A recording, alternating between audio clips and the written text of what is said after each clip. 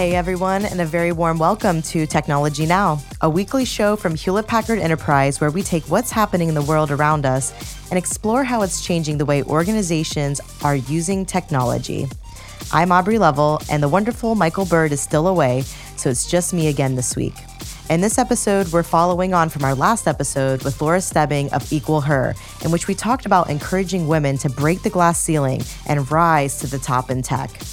We decided to follow on from that by talking to someone who's done it all, Fidelma Russo, CTO at Hewlett-Packard Enterprise. We'll be looking at where the tech industry is succeeding and struggling to improve diversity in the workplace. We're taking your questions to Fidelma as someone in the driving seat about what companies can and should be doing. And of course, we'll be looking at the books that are changing the way you, our audience, and some of our wonderful guests see the world. So if you're the kind of person who needs to know why what's going on in the world matters to your organization, this podcast is for you. And of course, if you're enjoying it, make sure you subscribe so you don't miss out. All right, let's do it. All right, so last week we started off by taking a look at some of the revealing stats around women in the tech workforce. And just to recap, according to research by Deloitte, in 2022, only 33% of the workforce in tech is female. That stat is mirrored in other STEM fields and in student numbers too. But to be honest, the most worrying statistic came from Equal Her CEO, Laura Stebbing herself. The situation for women in tech today is not good. Women make up only 26.7% of the tech workforce, and only 16% of C-suite executives at Fortune 500 tech companies are women. On top of that, just 17% of founders globally are women. Women are still paid less than men in the tech industry. Women in tech earn 82 cents for every dollar that men earn. Another thing that really contributes to this gender gap in the tech industry and for leadership is that women are much more likely than men to leave the tech industry. So 41% of women in tech leave the industry within 10 years, which is compared to 27% of men. And this was especially the case during the pandemic, where we saw women leave the tech industry in droves. It was known as the she session due to that pressure of childcare and work. So we have these kind of meta issues of less women entering the tech sector, then once they're there, nearly 50% of them leaving. So what can be done and what is being done? Well, here to talk to us is HPE's Fidelma Russo. Hi, Fidelma. You're the first female CTO HPE has ever had. And you're also a female leader in a world which is really predominantly still male occupied. So, with your career, has this brought any unique challenges or opportunities? It's been interesting. I think when I started out, I didn't really realize this was such a male-dominated career and a male-dominated environment. I think I was fortunate enough for a number of years to really not even realize that it was that way. And the numbers when I started of women in engineering are kind of like the numbers they are now. So that's a little bit sad. So what would I say? I think there are challenges that I have encountered where you haven't been part of the group. And so you miss out on cues. I've learned to read the room a lot better, but equally well, I think you're always, just because you're different gender, you're always coming at it, with a slightly different perspective. So what I would say is for a number of years, I think I tried to fit in. Actually, I think I was happier when kind of my female side came out and could lend a different perspective to the conversation, as well as kind of trying to gain respect technically as well as a leader. When we think about diversity, how difficult is the fight to get more diverse voices in the tech industry as a whole? Do you think it's actually improving? So as I said, unfortunately, the numbers are not moving as fast as we would like them to. When I think about this, if this were a project that we were running as an engineering project, I don't think that we would take the approach to it that we're taking today. I think we would have kind of a call for a 911. We would all huddle and say the things we're doing aren't working. And so what do we need to do differently? So I think there's a lot of a fallout, after we get people into teams. So we really have to encourage people to think about their bias, think about, in some ways, leaning heavier into diversity, and move the needle. And it's the leaders who have to help move the needle. If we wait for, kids to come up through school, kids to come up through college, diverse talent to enter the workforce only to leave after 4 or 5 years because they don't feel like they belong, we're never going to make change. And so I believe it's up to everybody who works in tech companies to really question yourself every time you're making a decision on a hire, every time you're making a decision on a promote. And sometimes you just have to take a chance on diverse talent that you may not be able to measure them the same way, but they're actually going to knock it out of the park once people get a chance. So you said something really powerful, like leaning into diversity and really being mindful of change. What is HPE doing to address this issue from your perspective? Yeah, so I think really looking at when you have succession planning, do you have diverse folks? Are you really looking down into the organization and helping people have a safe place to even talk confidentially with other mentors in the organization to talk about how to approach things in situations where they may be having difficulty?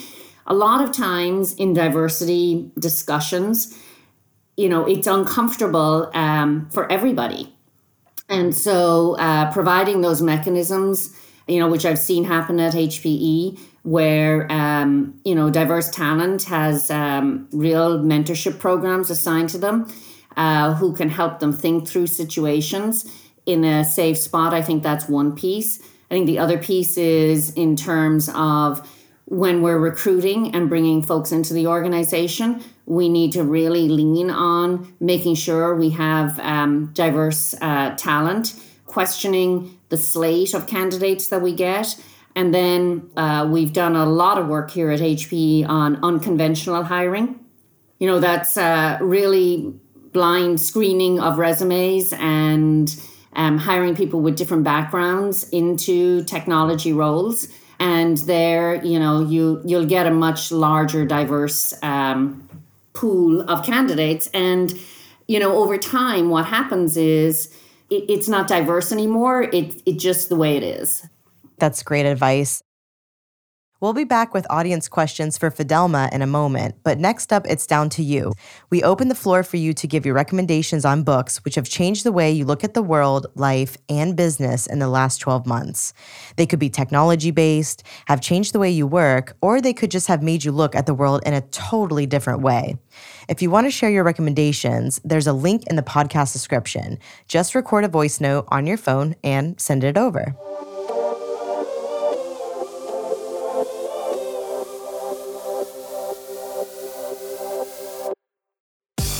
Hi, I'm Stu Franks, and I'm a development manager at Alsace Flight Limited. I read a book called Occult London by, I believe his name was Merlin Coverley, and it's a fascinating deep dive into some of the more mystical, supernatural things that have occurred in London over the years, but it's given as sort of a half tourist guide, half maybe this happened sort of discussion of it.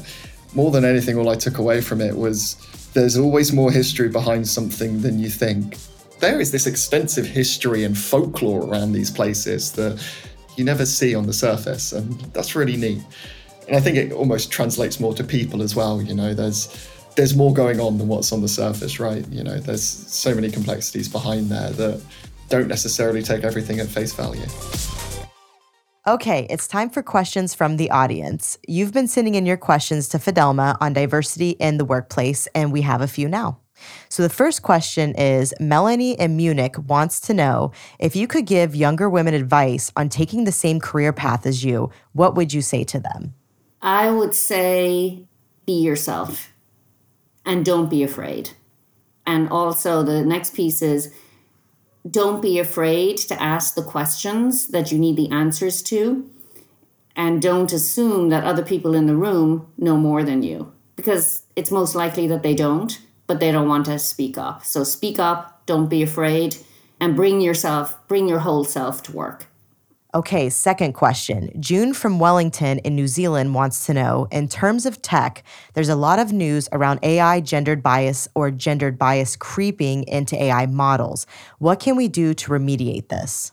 Models continue to train and they continue to learn. And so what we have to have is a way of auditing those models and making sure that bias doesn't creep in.